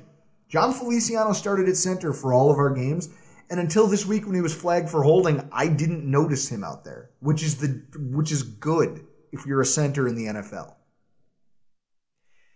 You take a look around and you look at Ty Nsekhe. Didn't play. Cody Ford. No, he wasn't perfect, but the team still performed pretty well around that. You look at all of these guys who were stepping up and stepping up and stepping up, and you realize just how deep that group was. Okay? When your upper echelon running backs were held out of games, the running back position as a whole still produced both in the air and in the ground. Okay? The running backs probably, that's one to look at. Chris, when we went into the season in 2018, it was essentially almost the same depth chart that was behind LaShawn McCoy the previous season when he hit 10,000 yards rushing. Everybody was pumped about it. We were all happy for him. Everybody was ineffective. I mean, Ford was slow, Ivory wasn't powerful, and Murphy was allergic. Literally, he has an allergy to pass protection.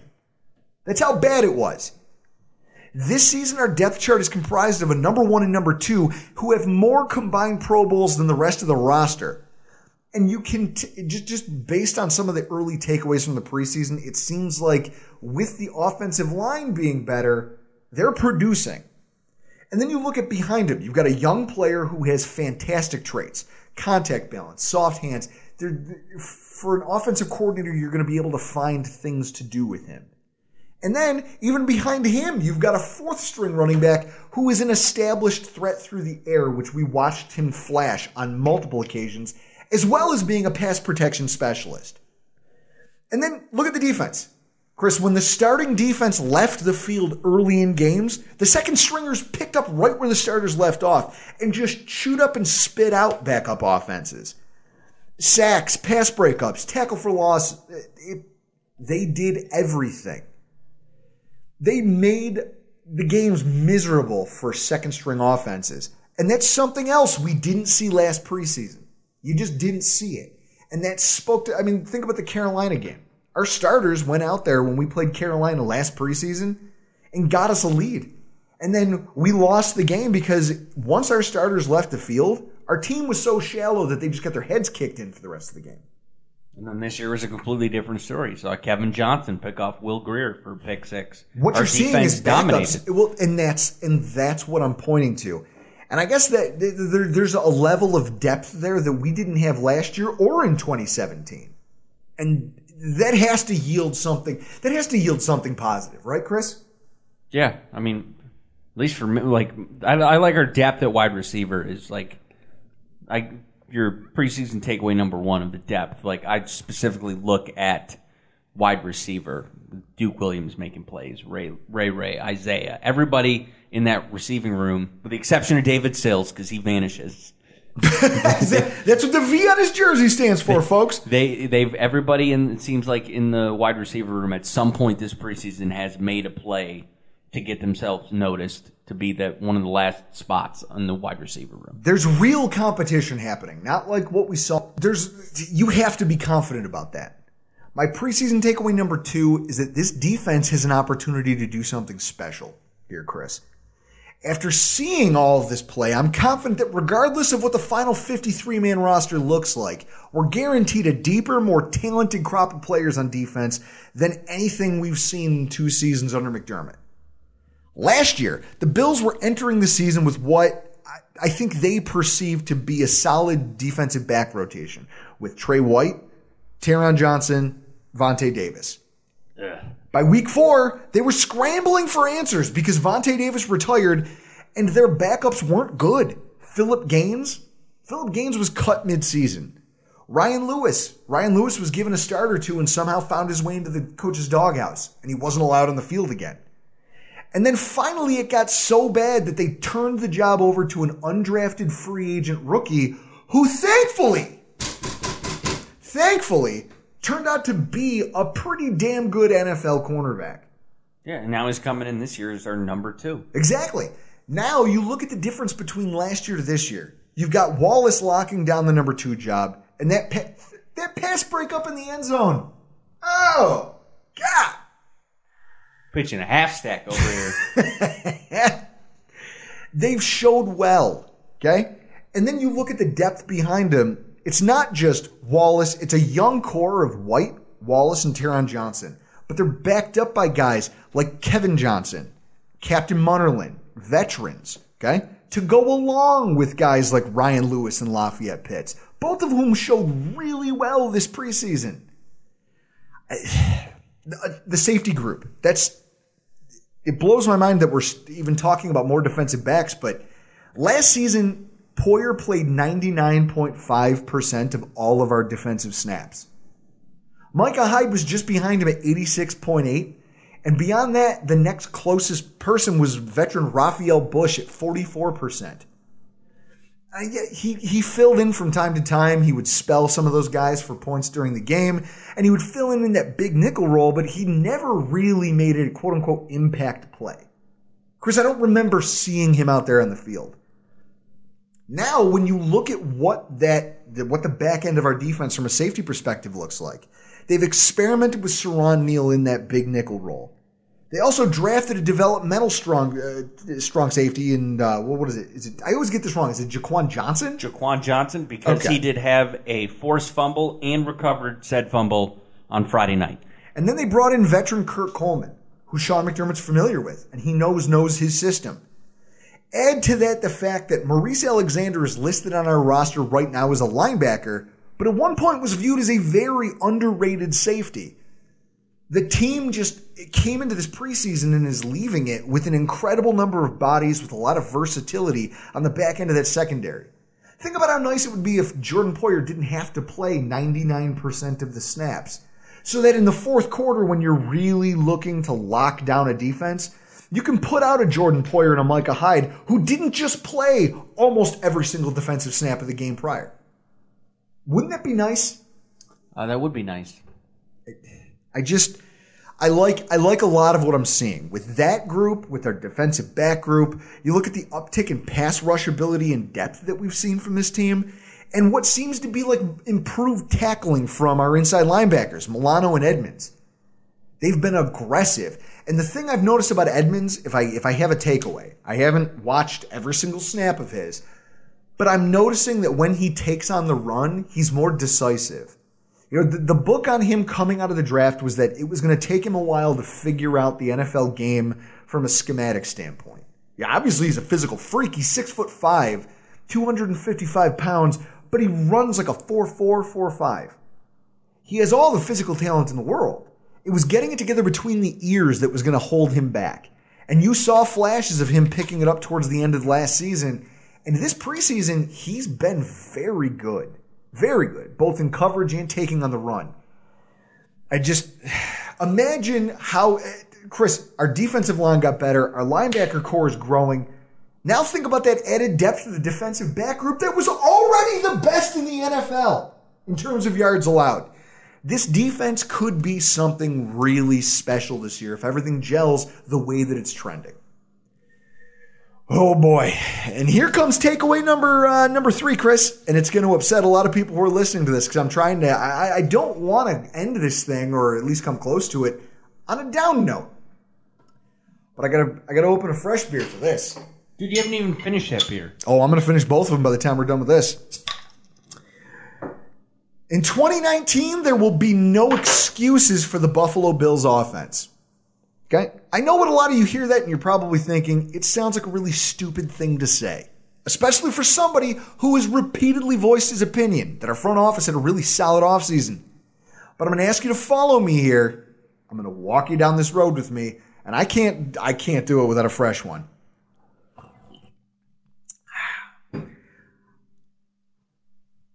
Uh-oh. You're getting it everywhere. Look like you peed your pants. Way to go. Don't slam beer on my kitchen table. Listen, I'm aggressive, especially about this topic because I'm fired up, Chris. I've kept an eye this preseason on the teams that I feel like the Bills can call peers, in the sense that they're mediocre teams from last year that are all trying to be the ones that take that quote-unquote next step. They try to make themselves relevant again. And I've taken a look at how they've gone about their business in terms of constructing the team that they think is going to get them there. Everybody has their own approach. I mean, we've talked about how the Bills vary from the Jets style throughout the course of the preseason. It's come up a lot. But there's also others out there. I mean, you look at Cleveland. Cleveland went out and via trade and free agency surrounded Baker Mayfield with high-profile players on offense.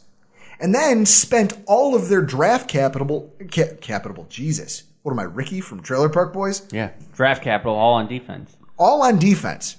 Well, isn't this smart that you take Baker Mayfield on a rookie contract and you throw money at weapons, and all of these contracts are going to end when you have to take all that money and give it to Baker if he pans out. Am I not right on that? Well, I understand it. But then you look at a team like Baltimore. They spent a lot of draft capital on scheme-fit wide receivers and tight ends. And they plan to use what they keep referring to as a totally reimagined offensive scheme.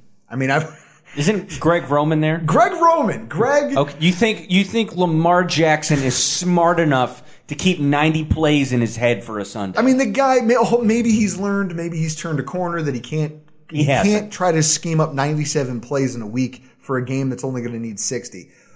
But ultimately, they seem to think that they're going to revolutionize the game of football with this new style offense, and that's what it's going to take to unlock Lamar Jackson's potential. But they went about their business in the way of supporting that theory. Those are just two examples. Everybody has their own way of going about how they're going to prep for the upcoming season and how they're going to make their team the best it can be. And there are two cardinal reasons that if our way doesn't work, there's not going to be a single excuse any fan or the team can give me that I'm going to find palatable. The first reason is the high volume of cap space that we've spent on the offensive side of the football. We had just over $100 million in cap space coming into this offseason. A large portion of that money, I mean about $28 million in average annual salary, and $78 million total was spent rebuilding an offensive line that was one of the worst and one of the most underpaid in the league last year. There was some investment in the skill positions. I'm not going to say there wasn't. But think about the names that we brought in. Cole Beasley, John Brown, Tyler Kroft. Chris, are any of those guys star players that you can anchor an offense to? No. Brown and Beasley are definitely not number ones. Okay. That's not to say that they can't or won't produce. Okay, I'm not trying to say that. But there were other, bigger names, more established options available, and instead of swinging for home runs, the team purposely tried hitting singles and doubles.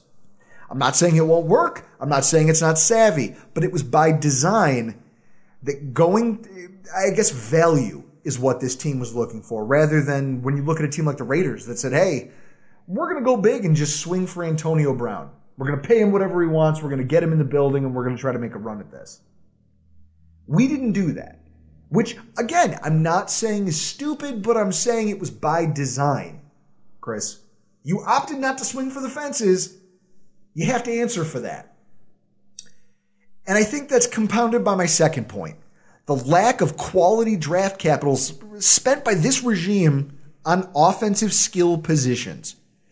You could make the argument that the spending spree we saw here in the offseason wouldn't have been necessary if the team had made any kind of an effort to bring in some offensive talent via the draft.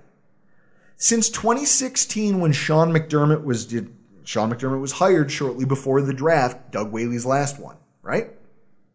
Since that point, in the first round, we've drafted one skill position player. It's a quarterback. In the second round, we have one skill position player, a wide receiver. In the third round, we have two skill position players, a running back and a tight end, who were both drafted this season. We have 0 in the fourth round, 1 in the fifth round, who was backup quarterback Nathan Peterman. We all saw how that panned out. 1 wide receiver in the sixth round, 2, a tight end and a wide receiver in the seventh round, Tommy Sweeney and Austin Proell, who are no longer on this roster. When you look at that, Chris, that's 4 offensive skill players in the first 4 rounds over the span of 3 drafts. 3 if you don't count quarterback as a skill position, and 2 of them are rookies just taken this season. Josh Allen represents the only offensive player drafted in the first round currently on this roster. Think about that. 1 first-round pick on offense in 3 seasons. Meanwhile, on defense, you have 7 current or former first-round draft picks. 2 weeks ago, we made an appearance on the Carolina Panthers for the Riot Report, the Not What You Think podcast. And we talked to some Panthers fans. In the course of the conversation, I expressed my concern over the parallels between our organizations when it came to how they go about building a roster. When you figure this is where our head coach and that GM cut their teeth. The conversation was highlighted by this concept that the Panthers, after making Cam Newton the central pillar of their team, they took him first overall in 2011. They only drafted 1 other offensive player in the first round until they drafted Christian McCaffrey in 2017.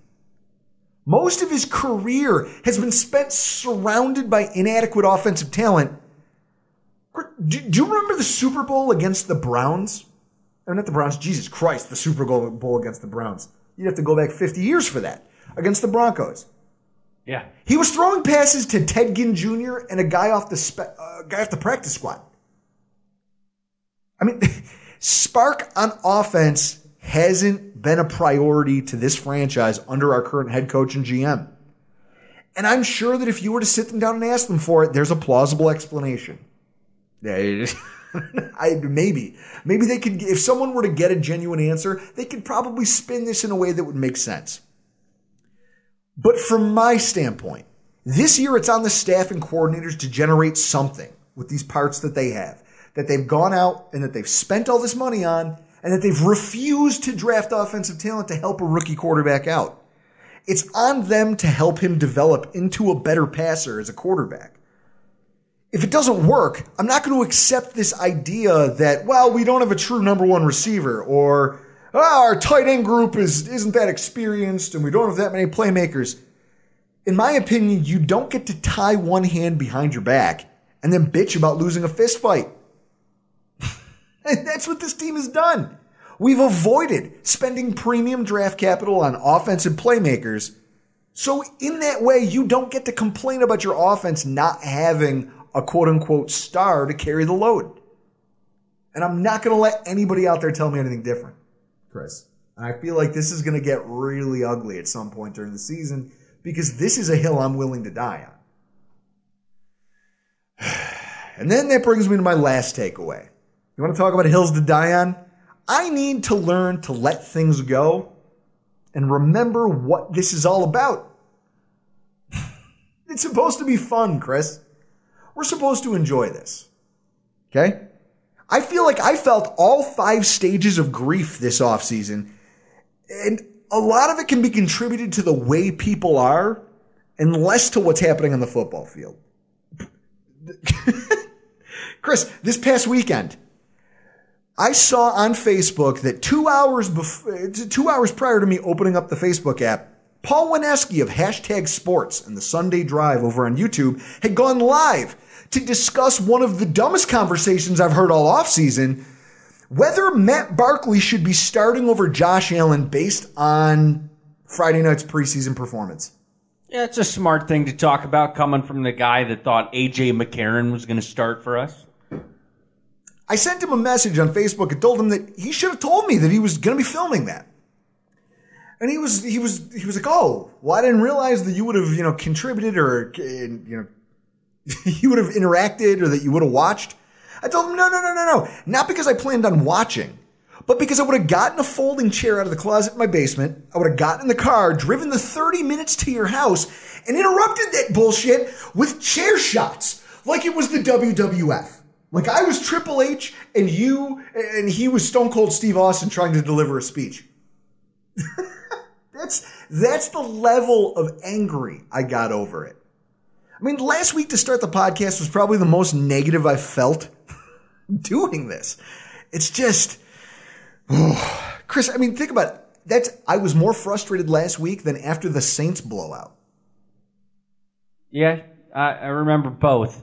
I mean, you were pretty irritated. You were pretty irritated last week, and this is just, you need substantial football in your life right now. It's like NFL team when they just do practices and then they get the joint practice and then there's a fight. Like, that's you. Like, because you just, like somebody's going to argue Matt Barkley over Josh Allen. Where do you live? I'm coming to fight you. The amount of, just the sheer mountain of, I don't want to, what do you want to call it? Bloviation. Yeah, there's a word. Go look it up, Chris. The number of absurd hot takes that I see thrown around. And this ridiculous struggle that exists out there to gain meaningless internet attention. And I think the kids are calling it clout these days, Chris. It's taken such a toll on my patience with everybody, my fellow fans, the journalism community, everybody. I guess I love this football team. And a lot of people who know me would call it an unhealthy relationship. And for those who share that passion with me, I feel a connection with you guys. We're all in it. There's a familial aspect to it. And the funny thing about family, that's I guess what got me thinking about this. Last Christmas was the first time my wife had ever spent Christmas with my family. 2 of my brothers were in town, and we spent the day just shooting the shit, laughing, eating too much, normal family shit. The 3 of us went to go make fresh cocktails at one point, and my wife was talking to my mom in the living room, and in her words, all of a sudden, all hell breaks loose. So she comes running into the kitchen and sees all 3 of us having when I say a fight, I'm not talking about a slap fight. Picture Vince Vaughn and his MMA fighter brothers in that shitty movie 4 Christmases. I mean, they jumped me. Isn't one of the characters in that movie named Dallas? Which is your middle name. That's actually pretty funny. I mean, it was a fight. I think it was their drunken attempt to try to take on the champ. And it ended because I fish hooked one of them and put the other one in a Kimura lock, which for those of you who don't follow MMA, that's a 2-handed wrist lock where you use their own body weight to put pressure on their shoulder to where they have no choice but to tap out or break their own arm. And while this is going on, the only person in the entire house who isn't nonplussed by this is my wife. My mother actually took out her phone and was taking pictures of it, laughing. Everyone's having a good, no one else flipped out. Because they know my brothers and I. They know our relationship. That's just how we relate. And no one was surprised when afterwards we just got up, filled our drinks. My brother actually put one of my lenses back in my glasses. And we all sat down and played around a white elephant. And we made a night out of it. That's the lens that I've realized I have to see those sorts of things through, Chris. I can't say I understand why people think what they think. or take to social media and the airwaves to argue the either under or completely uninformed points that they argue. I'll probably never know what there is to be gained from having social media clout. Chris, I promise you will never have it. But I don't even know what that's worth. And I'm too old and just disengaged from the internet to really ever try to find out. But life's too short to judge those of you that do. And getting my blood pressure up over it, that's not going to help anything. Chris, what's that going to fix? Oh, nothing. Being angry is like pissing your pants. Everyone else gets to see it, but you're the only one who has to feel it. Just focus on drinking. Ultimately, I love this football team. It's not just a hobby. It's bigger than a hobby for me. It's something that I look forward to. It's given me a lifetime of memorable experiences. I've met so many fantastic people through it. And by extension, I've got a soft spot in my heart for everybody out there who pulls for this team. Even if I do want to sometimes put you in a headlock. So with that, the 2019 season is right here in front of us. And whether I think you're right, wrong, whether I think you're fucking insane, we love you guys. And Chris, I'm looking forward to this ride because I think this season is going to be a lot of fun. I am too. And head over to our Twitter at Rockpile Report for Beer Watch if you want to see what Drew and I guessed what we'll drink. There's a video. It's going to be pinned to our Twitter. Go watch it. Guys, we love you. This season's going to be a lot of fun. New listeners, old listeners, we've got a lot of fun segments lined up for you, a lot of fantastic guests, hopefully a lot of conversation about some decent football. Oh, man, I can't wait. Chris, I feel like a kid on Christmas. And with that, we got to get the hell out of here. Thank you for sticking around for the longest podcast we've recorded all offseason. I'm Drew Gear. That's Chris Kruger. This has been the Rockpile Report. Everyone is talking about magnesium. It's all you hear about. But why? What do we know about magnesium? Well, magnesium is the number one mineral that 75% of Americans are deficient in. If you are a woman over 35, magnesium will help you rediscover balance, energy, and vitality. Magnesium supports more than 300 enzymatic reactions in your body, including those involved in hormonal balance. From functional medicine doctors to mental well-being and female hormone experts, we all know that magnesium is the one mineral to improve all aspects of well-being and health. But which one? Magnesium Breakthrough from Bioptimizers, the trusted choice recommended by leading experts with 7 best-absorbed forms of magnesium to ensure your body receives the support it needs for overall well-being. Go to bioptimizers.com/balance today and use code BALANCE10 for 10% off. Support your journey to wellness at bioptimizers.com/balance. Magnesium Breakthrough from Bioptimizers, your foundation to optimal health and vitality.